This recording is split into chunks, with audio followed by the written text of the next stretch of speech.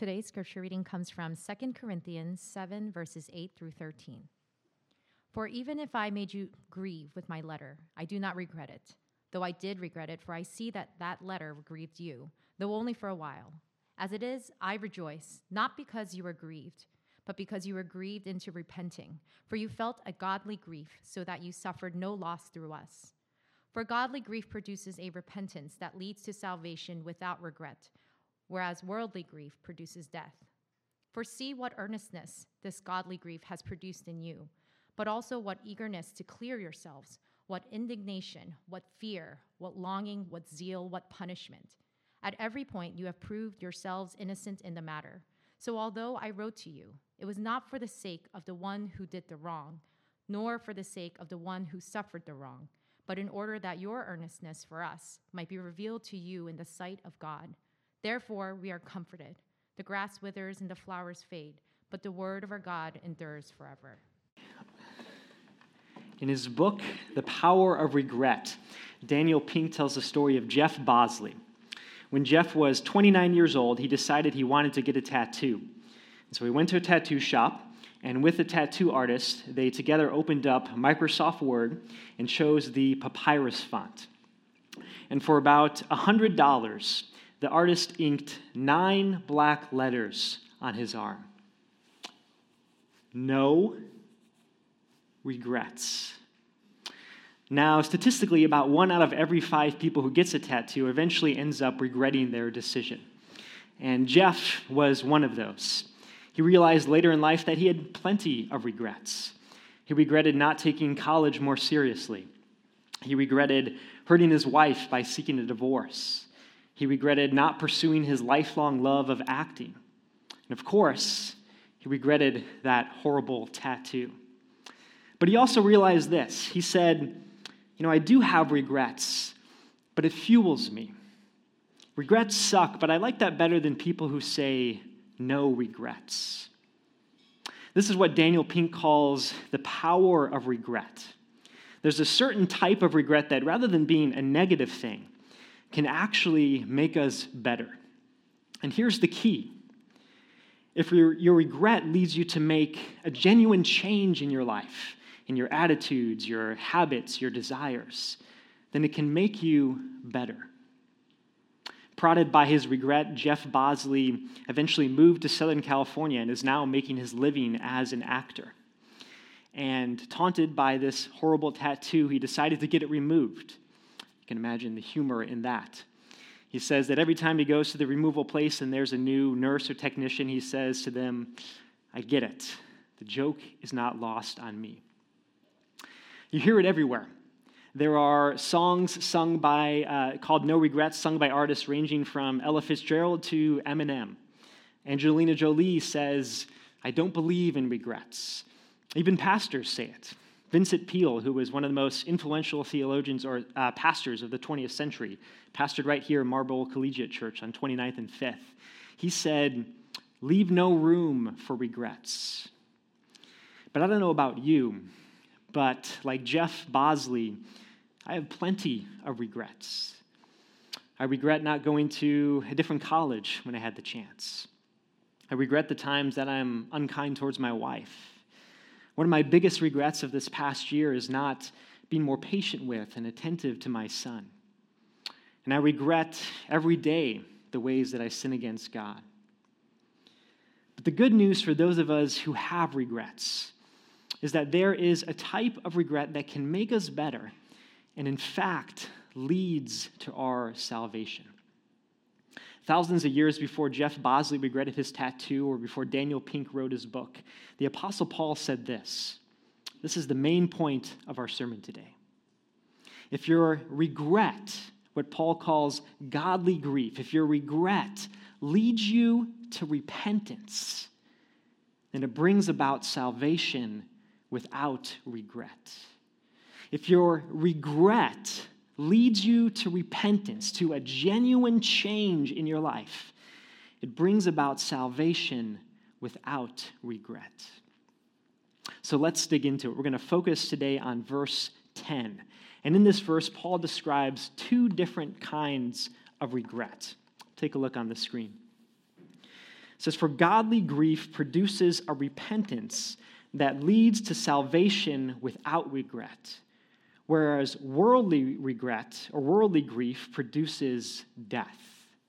So the first type of regret is what Paul calls here worldly grief. And he says in verse 9 that this is the kind of grief and kind of regret that the Corinthian church felt.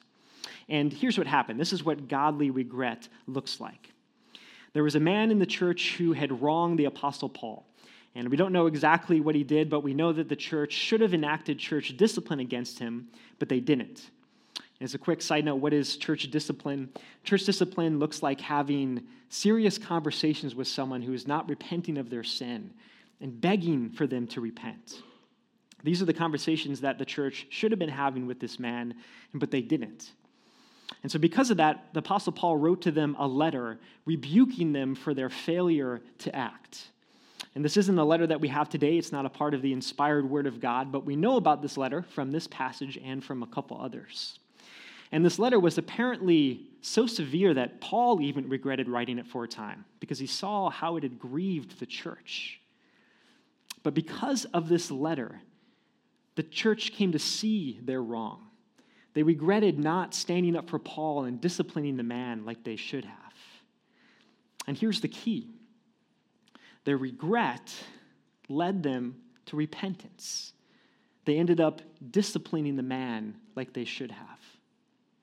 That's godly regret. It's regret that leads to a real change in your life. Godly regret, as it says in this verse, produces repentance.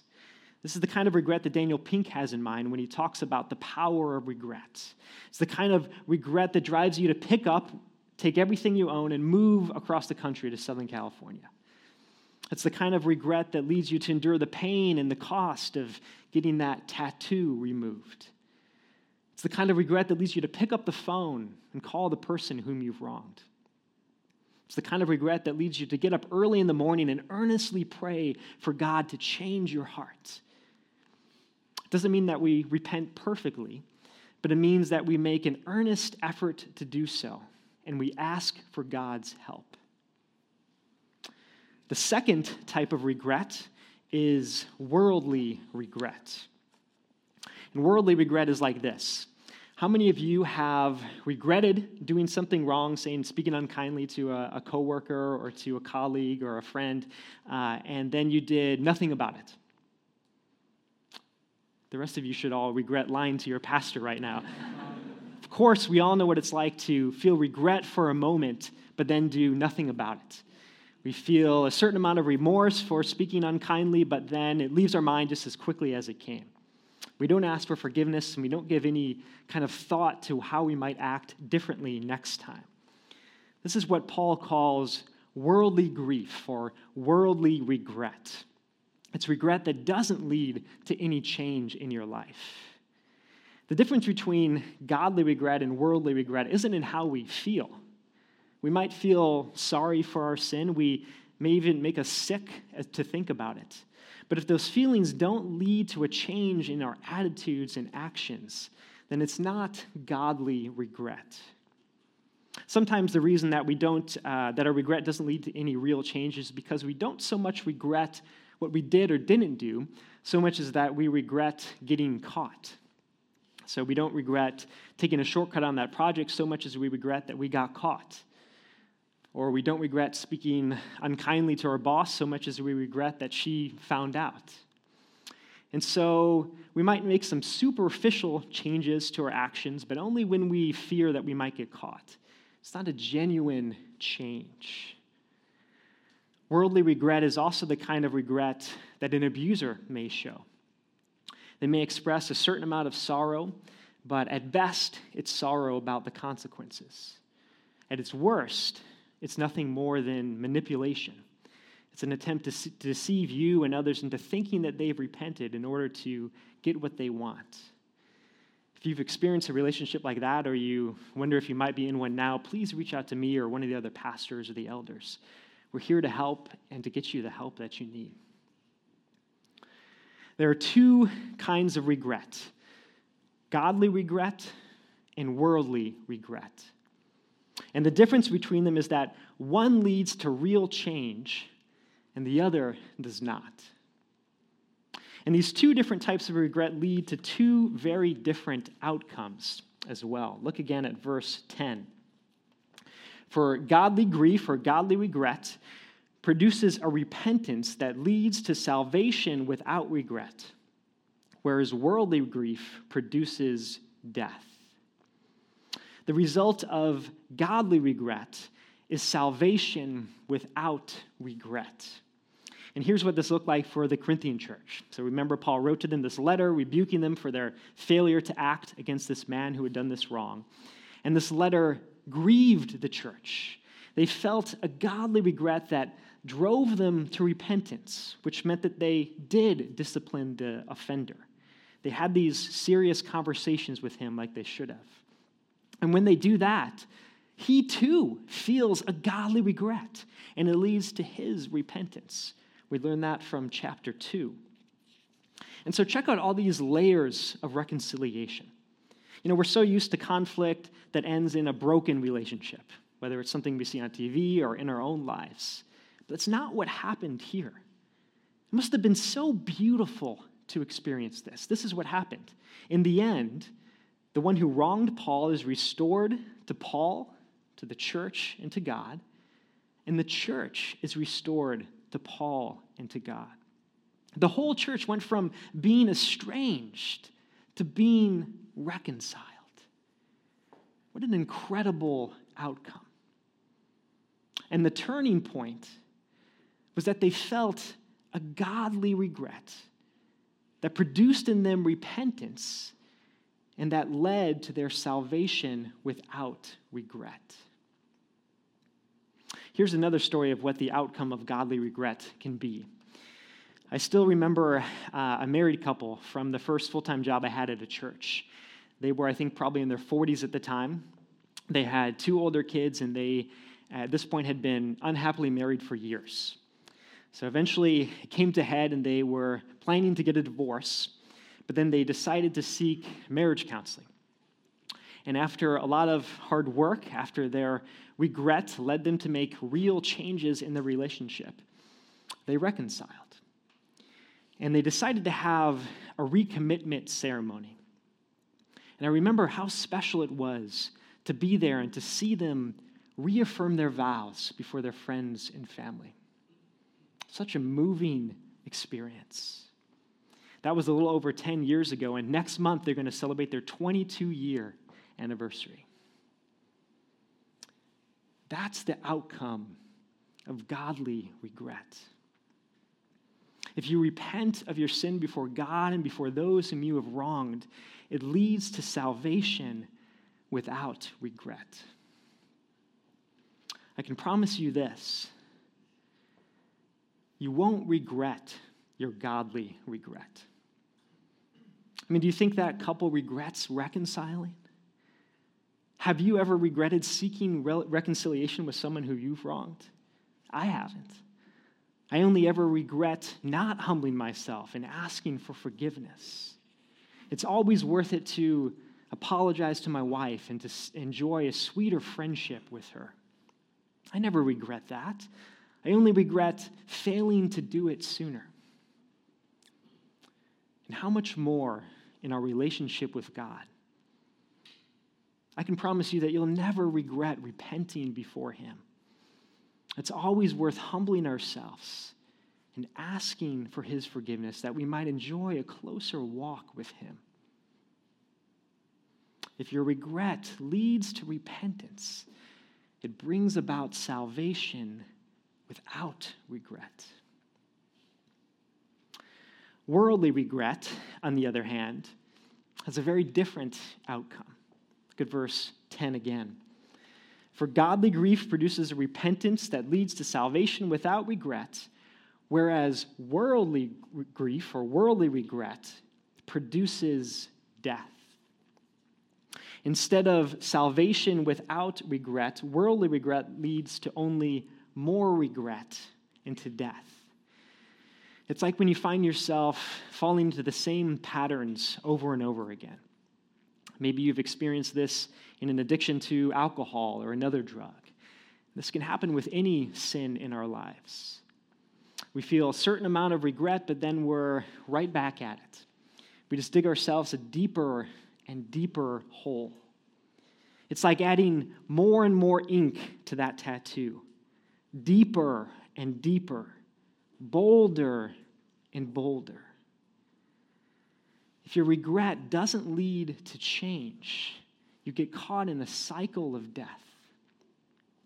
And when we're talking about a relationship with God, we're not just talking about regretting a bad tattoo. We're talking about eternal regret. And so here's the choice before you today. When you take an honest look at your life and you see things that you regret, will you feel a worldly regret? Will you feel remorse for a moment but then allow it to leave your mind just as quickly as it came? Will you live by the mantra, no regrets? Or will you feel a godly regret? Will you acknowledge your regret and let that propel you to real change, to repenting before God and those whom you have wronged? This is the same choice that was before the Corinthian church when Paul wrote to them. He rebuked the church because he desired for them to feel a godly regret, so that they might not experience death and more regret, but that they might experience salvation without regret. Look what he says in verse 12. This, he says, is why he wrote to them. So although I wrote to you, it was not for the sake of the one who did the wrong, nor for the sake of the one who suffered the wrong, but in order that your earnestness for us might be revealed to you in the sight of God. That is, in order that you might repent and be reconciled to me and to God. Therefore, we are comforted. Paul wrote to them because it pained him to see them separated from him and to see them living in sin. He yearned for them to be reconciled to himself and to God. And did you notice this? When they finally did repent, the main thing he wants to tell them is that it's brought him tremendous comfort. It's actually the main point of verses 8 through 13. We're focusing on verse 10, but the main point of this passage is this last verse. Therefore, we are comforted. The main point is not that the Corinthians repent and Paul feels justified, although he certainly is. The main point is that Paul feels comforted. That's love. Paul is so emotionally invested in the church that when they're reconciled to him, the chief thing he feels is comfort. We get a glimpse into his love for the church back in chapter 2 as well. In chapter 2, he tells the church that when he wrote to rebuke them, he did it, quote, out of much affliction and anguish of heart and with many tears, not to cause you pain, but to let you know the abundant love that I have for you. When we see a brother or sister in Christ caught in sin, the most loving thing we can do is not to give them space, but to humbly, with many tears, beg for them to repent. That's what Paul did for the church here. He didn't have to. They had rejected him. He left town. Think of how easy it would have been for him to just write them off. And it's the Apostle Paul who would have questioned him. But he doesn't. He wrote to them because of his abundant love for them. And he rebuked them that they might experience a godly regret and so have salvation without regret. And here's the thing. That's the kind of abundant love that God has for you too. He doesn't give up on you.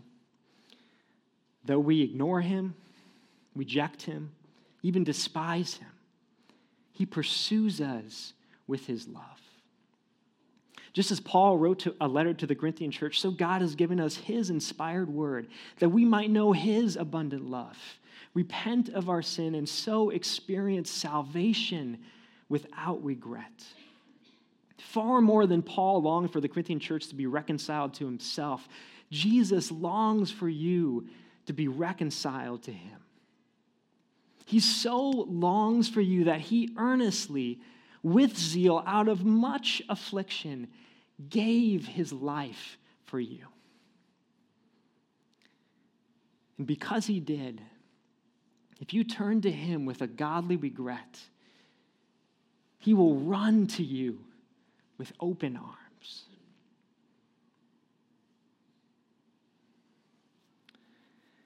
So what does this godly regret look like in our everyday lives? What does it look like to turn to God that we might experience salvation without regret? Was part of his research for his book, The Power of Regret, Daniel Pink created 2 surveys, the American Regret Project and the World Regret Survey. And from his research, he divided regret into 4 different categories.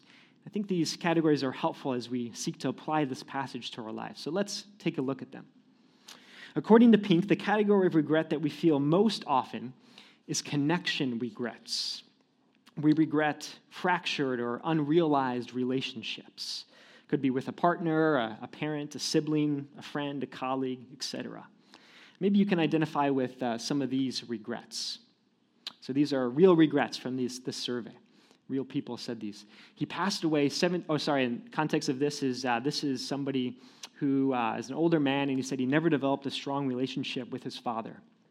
He said he passed away 17 years ago, and I often regret not having a beer with him as adult men. Or here's another. I regret letting good friends drift away by not staying in touch. Not taking time to be a better friend, sister, daughter. Letting time slip away and suddenly realizing that I'm 48. The regret that the Corinthian church felt was a connection regret. They regretted not standing up for Paul and, as a result, fracturing their relationship with him and with God. So what does a godly connection regret look like? What does it look like to have these connection regrets drive us to repentance? Well, first, when you feel a connection regret, ask yourself, what is there for which I need to repent of? Do I need to ask forgiveness for being unkind, or was I unforgiving towards this other person? Did I prioritize work or something else when I should have been prioritizing this relationship? Examine yourself and then ask for forgiveness if you can. And even if you've been out of contact for years, you might be surprised how receptive they can be. And second, confess these things before God. Just as the godly regret of the Corinthian church led to reconciliation both with Paul and God, so too let your regret lead you to repent both before those whom you have wronged and before God. Confess to God the ways that you mistreated this person or took them for granted, and ask him to make you a better friend moving forward. The second category of regret is what Pink calls foundation regrets. These regrets sound like, if only I'd done the work. Maybe some of these sound familiar. Thinking that working 18 hours a day, 6 days a week when I first started out would help me become successful. Instead, I destroyed my marriage and almost my health. I drank way too much in my early 20s. I regret not saving money diligently ever since I started working. I regret that I did not take my college years more seriously. Rather than thinking of the future, I spent too much time enjoying the present. We can see how the Corinthian church's regret could have become a foundation regret. If they continued to neglect to put in the hard work to discipline the man who had wronged Paul, it would have led to the demise of the church. So what does a godly foundation regret look like? Well, it could look like confessing to God any lack of wisdom, self-indulgence, laziness, selfishness, and asking him to instead make you a person marked by faithfulness, wisdom, and sacrificial love. By his Spirit, he has the power to do that in you. There's a Chinese proverb that says, the best time to plant a tree is 20 years ago. The second best time to plant a tree is today. By God's mercy, that is true of our regrets. His mercies are new every morning. It's never too late to repent. Pink's third category of regret is boldness regrets. And these sound like, if only I'd taken the risk. Here are some boldness regrets. I regret not taking more chances and being so shy. Exilic eyes, look at this next one here. That I didn't ask her out. It would have been life-changing. I regret not having the courage to be more bold earlier in my career and caring too much about what other people thought of me. Not leaving my safe job to follow my instincts and stay true to my core values earlier. We can see how the Corinthians' regret could partly fit into this category as well. Instead of risking standing up for Paul, instead of risking awkwardness or backlash, they took the route that seemed safer or easier at the time. They capitulated and tried to ignore this wrong or to be okay with it. That's a temptation for all of us people pleasers. So what does a godly boldness regret look like? It probably looks like asking God to forgive our fear of man and our lack of trust in him, and asking him to instead grow our faith in his power and protection. The final category that Pink gives is moral regrets. Here are a couple examples of those. I began an extramarital affair that cost me my integrity, job, and friendships, and almost cost me my family, a master's degree, and my faith. I made fun of a kid in middle school. Pink puts regrets like these in a separate category, but really we can see how most, if not all, of our regrets have a moral core. We either did something that we shouldn't have, or we didn't do something that we should have, and now we regret it. And so just like our connection, foundation, and boldness regrets, a godly moral regret looks like two things. First, asking for forgiveness and seeking reconciliation with those whom we've wronged. And second, coming before God, asking for forgiveness, and pleading for his Spirit to change our hearts. But here's the problem with all of this. The problem is that even at its best, our regret is a mixture of godly and worldly regret. Even our purest repentance is like drinking cloudy, smelly water. Our earnestness fades like a flower. Our fear of God turns to presumption about his mercy.